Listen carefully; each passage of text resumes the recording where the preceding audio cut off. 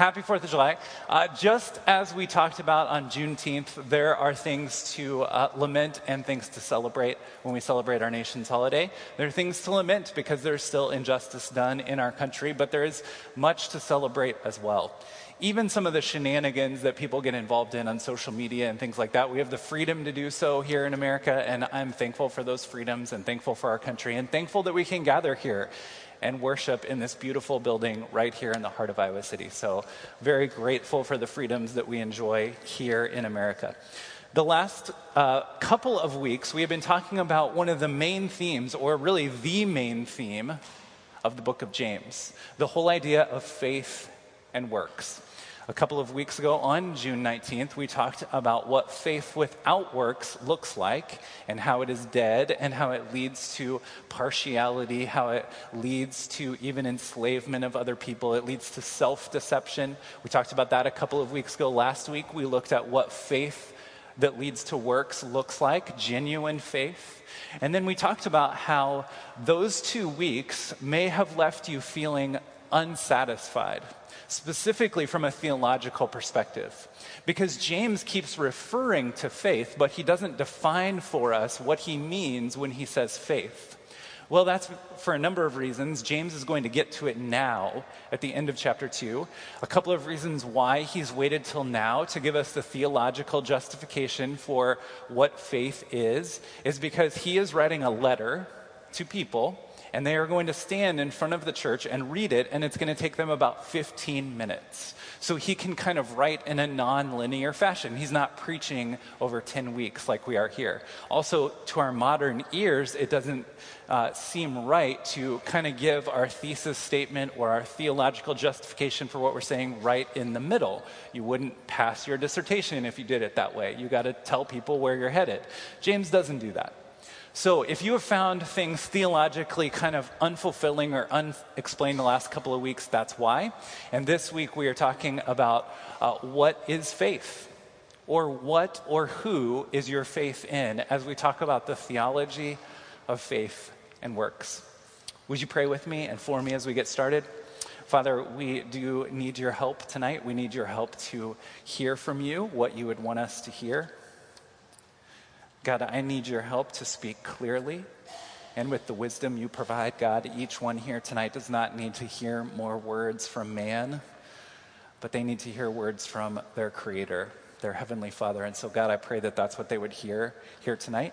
I pray that as your word speaks, that you would speak to each one in the way that you choose and in the way that we need.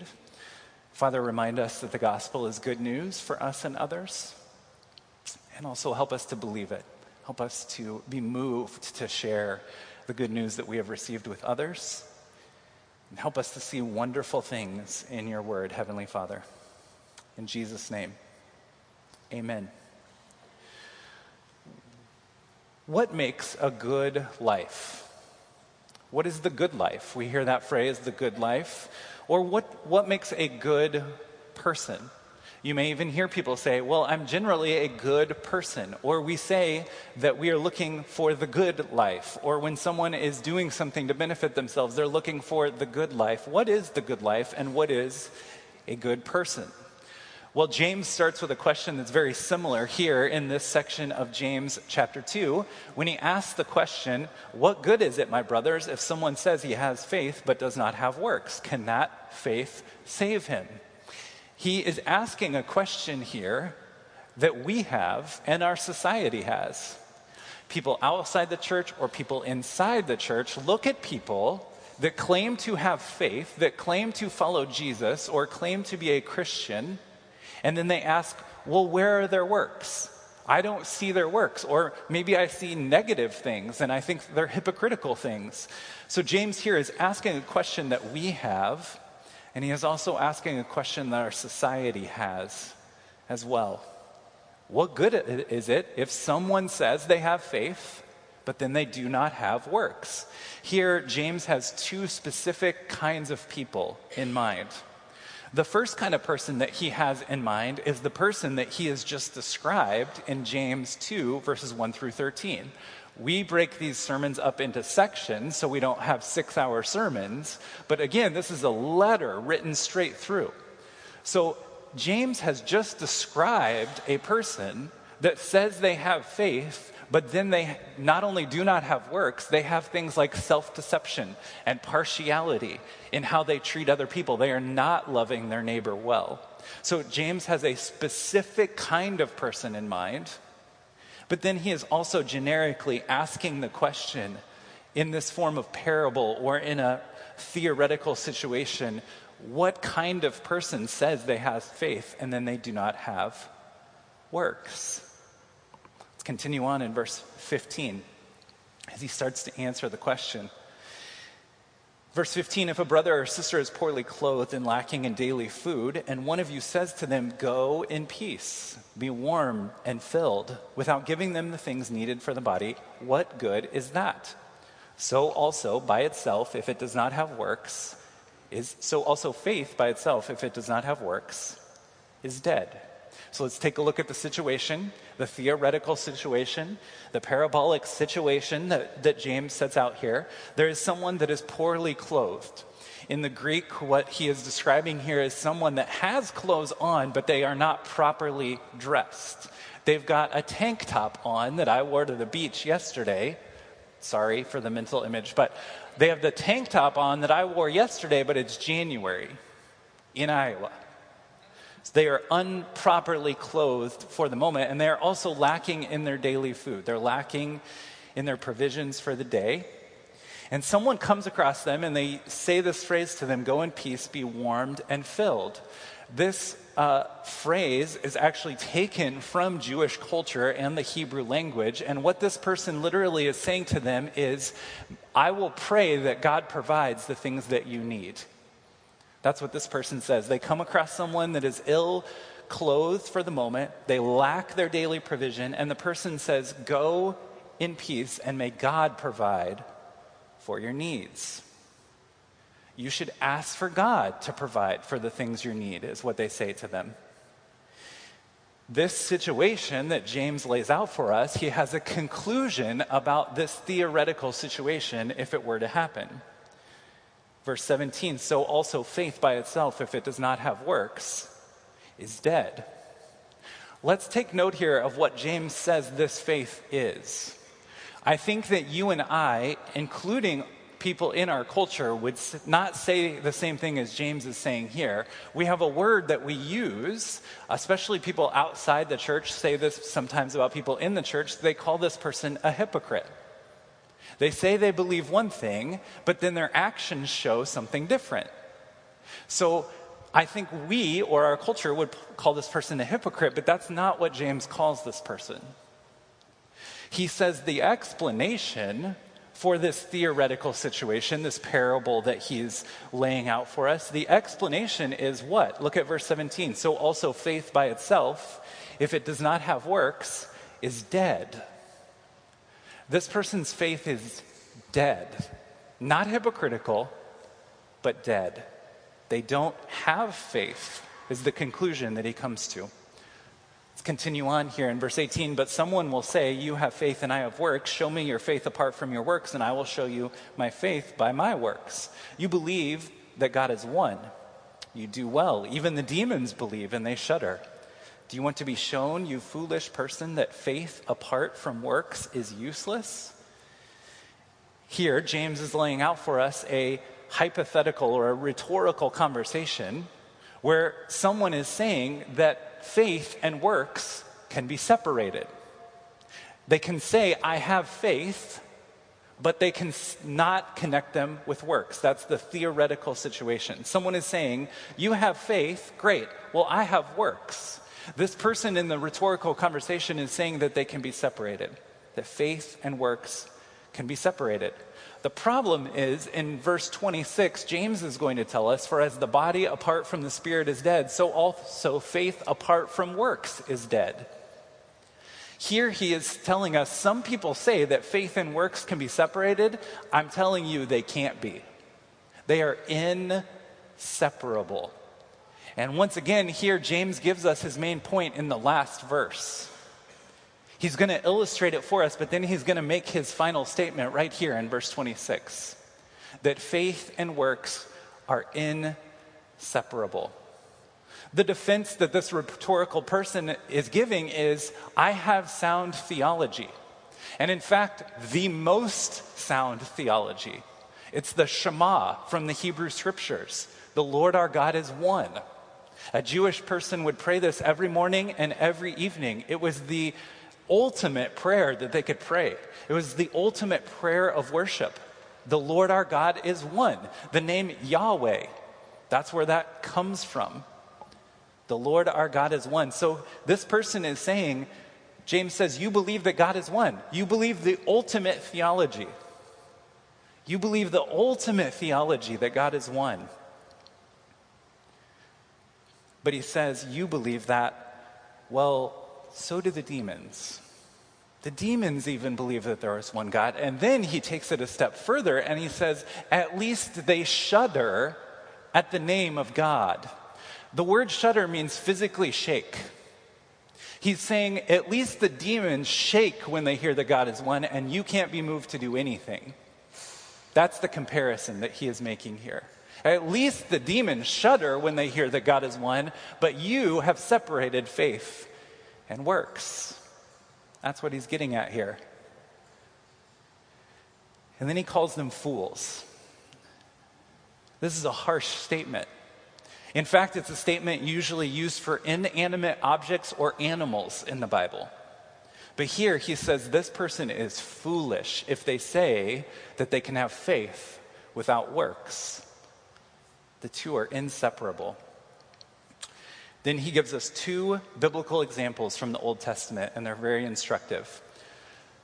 Verse 21 through 24, was not Abraham our father justified by works when he offered up his son Isaac on the altar? You see that faith was active along with his works, and faith was completed by his works. And the scripture was fulfilled that says Abraham believed God, and it was counted to him as righteousness. And he was called a friend of God. You see that a person is justified by works and not by faith alone. A couple of notes here. In verse 21, when it says, was not our father Abraham? Abraham was known as the father of the Jewish people, because if we look in the book of Genesis, Abraham was called out of his pagan nation, and he was told he was going to be the father of many, and he was the father of the Jewish faith. So he's pointing back to, okay, our father, the one that our faith goes back to, our oldest Jewish ancestor, Abraham. So he says, our father. He wants to point them back to Abraham. And his Jewish audience, living mainly in Jerusalem, is going to connect right away with, okay, yes, Abraham is our father. So he uses him as an example. As we read this in the book of James, if we have read the New Testament, or if we are just familiar with the Protestant Reformation, something in the back of our mind should say, James, that doesn't sound quite right. In fact, Paul says seemingly the opposite of what James is saying here in the book of Galatians. Let's look at these right next to each other.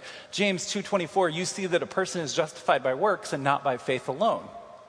Galatians 2:16 says, yet we know that a person is not justified by works of the law, but through faith in Jesus Christ. It seems like James and Paul are not talking about the same gospel when we read these side by side. Because James is doing a lot of things here, we don't have time to go into all the depths of this difference or seemingly different statements that are being said here, but we are going to spend a little bit of time on this because we need to understand what James is and is not saying.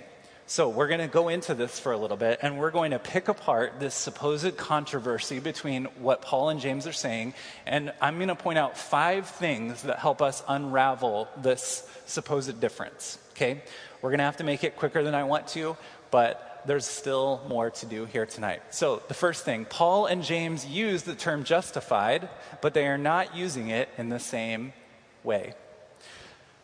Look here at verse 22. James says, you see that faith was active along with his works, and faith was completed by his works. And then verse 24, you see that a person is justified by works and not by faith alone. This word completed seems to be giving us a hint at what Paul is saying, or what James is saying when he uses the word justified. He's using this word justified to further expound on his idea of completed. That his works and faith was completed by his works. Also, when he says here that faith was active along with his works, the Greek word that's used there is the same word we get synergy from. It's two things working together to accomplish the same purpose. His faith and his works were working together, and his faith was completed by his works. Now let's look at how Paul is using the term justified. Yet we know that a person is not justified by works of the law, but through faith in Jesus Christ. So we also have believed in Christ Jesus in order to be justified by faith in Christ. We can see here that James is talking about our faith being completed by our works, and Paul is talking about being justified, being called righteous because we are in Christ Jesus, which we're familiar with that term here at Grace Community Church. Paul and James are both saying here that faith is given and righteousness is given, and our works flow out of that faith and that righteousness. Romans 4:13 puts this very plainly as well when it says the righteousness that comes through faith. Faith and righteousness are things that are intimately connected because the righteousness that we have is in Christ Jesus, and our faith in Christ Jesus is what saves us. So here, Paul is using the word justified, and James is using the word justified, but they're talking about two parts to our righteousness. Also, what's being communicated here is that there has been a faith given to us, and that faith is ongoing. So we can answer this, or we can see an aspect of this complexity when we answer the question, were we saved and were we given righteousness and were we given faith once, or do we still have faith? Did we have faith in Jesus when we prayed to receive Christ, or do we have faith in Jesus now? And the answer is yes. There is an ongoing faith in Jesus, which initially saved us and is now producing acts of righteousness. So Paul and James are talking about the same thing. Similarly, they're both using the word works, but not in the same way. James 2:22, you see that faith was active along with his works, and faith was completed by his works. If we look again at Galatians 2:16, yet we know that a person is not justified by works of the law, then we see him repeat again, by works of the law. When Paul talks about how we are not justified by works, he's talking about works of the law. Here, James is talking about works and in acts of service, acts of righteousness, the fruit that comes out of our lives, the obedience that we do in obeying God's commands.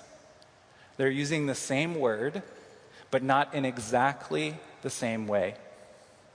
Next, James is talking about someone who claims to have faith, but doesn't have real faith. That's at the heart of what he is saying here. Faith and works cannot be separated. Remember verse 26, that's his main thesis statement for this section. What good is it, my brothers, if someone says he has faith? This person says they have faith. Lots of people say they have faith.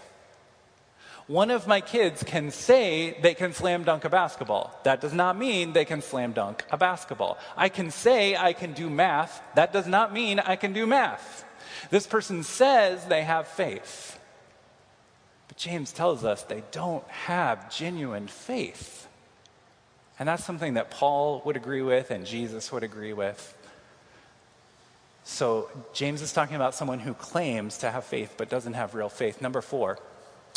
James believes the gospel. James believes the gospel, the same gospel that Jesus taught, that Paul wrote about. James believes in the same gospel. Chapter 1, verse 18, of his own will he brought us forth by the word of truth, that we should be a kind of first fruits of his creatures. James 2:23, Abraham was called a friend of God. And Paul says in Romans 11 that we are grafted into Abraham's family. James and Paul believe in the gospel. There's something that commentator Scott McKnight calls the Jesus Creed. The Jesus Creed. You've already heard part of the Jesus Creed. It's the Shema, there is one God. But then Jesus, how does Jesus sum up the law and the prophets? He says, love the Lord your God with all your heart, soul, mind, and strength, and love your neighbor as yourself. So Scott McKnight puts the three together and calls them the Jesus Creed. This is the way of Jesus. The Lord your God is one. You shall love the Lord your God with all your heart, soul, mind, and strength, and love your neighbor as yourself. That's how Jesus summarizes the law of God. You know the only place that all three of those concepts appear in the New Testament? James. Paul, in all of his writings, didn't even put all three of those in any one book. Here we see them in the book of James. James believes the gospel. James and Paul are both learning from the Holy Spirit. James and Paul are both discipled by the Spirit who rose Christ Jesus from the dead. James grew up in the same household as Jesus even. They are talking about the same gospel. Lastly, oh, the irony of the controversy. So much ink has been spilled, so many words given trying to sort out all these differences that are being said. Some more liberal, not politically, but liberal commentators that don't necessarily believe that Scripture is God-breathed have even gone so far as to say that James and Paul don't believe the same gospel, that they both were not following Jesus. The irony of spending so much time trying to pick apart what Paul and James are saying here when they're both telling us that faith without works are dead. There is a tendency among believers to fight over theology more than actually obeying it, which is part of the irony of the controversy as well. It's important. We're going to talk about this in a minute, how deepening our theology is important. But let's not miss what James is trying to tell us. One thing he's telling us is even if you can't sort all this out and all these seeming differences between Paul and James, love your neighbor as you love yourself. Don't show partiality. Worship God through acts of righteousness and justice. That's what James is getting at. We need to move on because there's more. Verse 25, and in the same way, was not also Rahab the prostitute justified by works when she received the messengers and sent them out another way? Two Old Testament examples. The first James uses is our father, the father of the Jewish faith, Abraham, and now Rahab the prostitute. Who is Rahab the prostitute? Rahab lived in Jericho. As God's people, they were delivered out of Egypt. They wandered in the desert for 40 years. They're given the law, all those things. They cross over the Jordan River into the promised land. One of the first cities they come to is Jericho. It's protected by a wall. It's a fortified city. And so Joshua sends 2 spies into Jericho to spy on Jericho to see how can we breach the walls of Jericho, what is there, what are we going to face when we get there. These 2 spies need some place to stay, and Rahab invites them into her home, and then she lies on their behalf, lies to the soldiers of Jericho, and saves them, lowers them down with a rope down out of her window, rescues them. So this is who Rahab is. This is how she saves these spies. In just a moment, we're going to hear a little bit more about why she did that. We then see Rahab show up in the New Testament in the genealogy of Jesus in the book of Matthew. Because Rahab was redeemed, as I said, we'll talk more about that in just a moment, but Rahab was then the mother of Boaz, and Boaz married Ruth, and Rahab was David's great-grandfather. Rahab is one of 5 women listed in the book of Matthew in the line of Jesus. Rahab gives us her reason in Joshua chapter 2 for why she was rescuing these spies and lying on their behalf and working for the purposes of God. Joshua 2, verses 8 through 11. Before the men laid down, she came to them on the roof and said to the men, I know that the Lord has given you this land. and that the fear of you has fallen upon us, and that all the inhabitants of the land melt away before you. For we have heard now that the Lord dried up the water of the Red Sea before you when you came out of Egypt, and what you did to the two kings of the Amorites who were beyond the Jordan, to Sihon and Og, whom you devoted to destruction. And as soon as we heard it, our hearts melted, and there was no spirit left in any man because of you. For the Lord your God, he is God, in the heavens above and the earth beneath.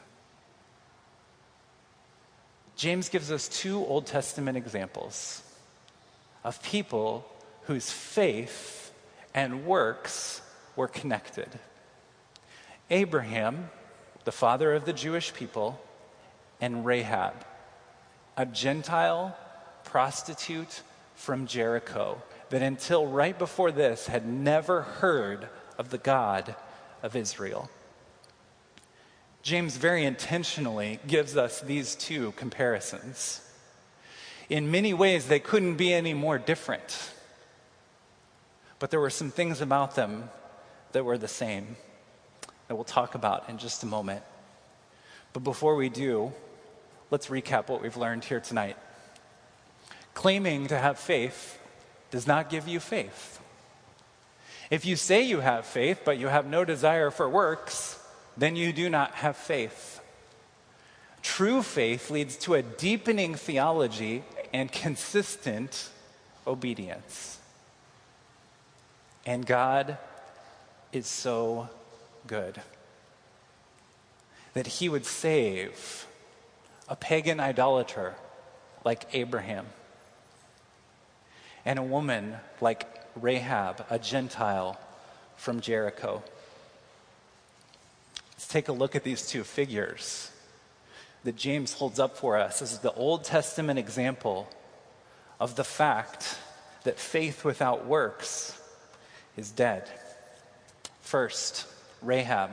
Rahab was a Gentile. She obviously did not come from the people of God. She was a Gentile from Jericho, a pagan nation. We're told that she was a prostitute. Sometimes we have given that label to people in Scripture as a modern day label when we know very little about their story. And Rahab, too, could have suffered injustice and enslavement at the hands of men in her culture. But this word in Hebrew, prostitute, it's actually been cleaned up a little bit when we say that she was a prostitute. She was literally a professional pornographer. That's the term that she had, a professional pornographer.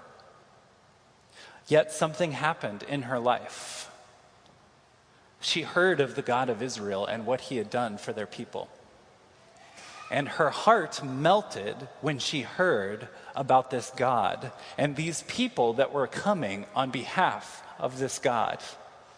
And she proclaims that their God is the God of heavens above and the earth beneath, the one true God. She professes a faith that she does not have on her own, that was not given to her by her heritage or her parents. She professes a faith that was given to her by God.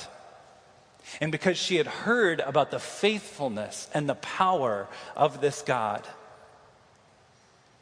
James 2:25 says that Rahab, in the same way, Rahab and Abraham have no business being in the same chapter in the Bible. But God is good. And he does not save based on our goodness or our heritage or our bloodline or the color of our skin. He saves by his mighty power and his outstretched arm. And that's what James wants us to know, that Abraham and Rahab were saved by the same God for the same reason. That's James' point for us here tonight. Proverbs 18:10 says, "The name of the Lord is a strong tower, and the righteous man or woman runs into it, and they are safe." Rahab believed that, and her family were the only ones saved in Jericho. God looked down on her in the midst of a pagan, idolatrous people. He looked into her own heart and saw a scandalous woman that did not care about the things of God and chose to save her. If there's hope for her, there's hope for me, and there's hope for you. This is the God that James is telling us about.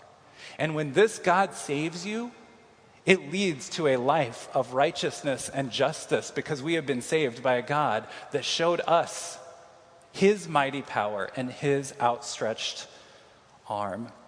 Abraham. Genesis chapter 15 tells us his story. After these things, the word of the Lord came to Abram in a vision. Fear not, Abram, I'm your shield. Your reward shall be very great. But Abraham said, O Lord God, what will you give me? For I continue childless, and the heir of my house is Eleazar of Damascus. And God brought Abraham outside and said, look towards the heavens, number the stars, if you are even able to number them. Then he said to him, so shall your offspring be. And Abraham believed the Lord, and it was counted to him as righteousness.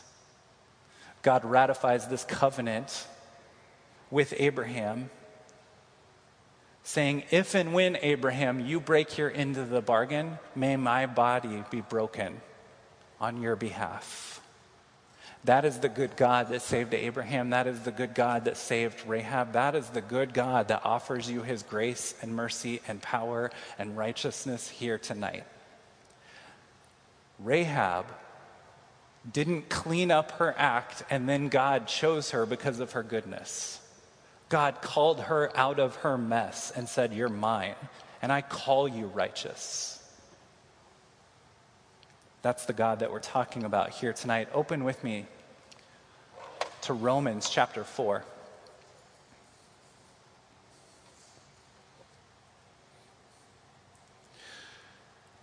Romans chapter 4, verses 16 through 18.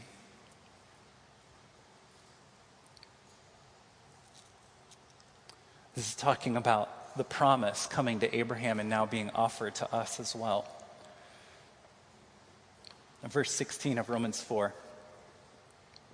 That is why it depends on faith, in order that the promise may rest on grace and be guaranteed to all his offspring, not only to the adherent of the law, but also to the one who shares the faith of Abraham, who is the father of us all. As it is written, I have made you the father of many nations. In the presence of God, in whom he believed, who gives life to the dead and calls into existence the things that do not exist. In hope he believed against hope that he should become the father of many nations, as he has been told, so shall your offspring be.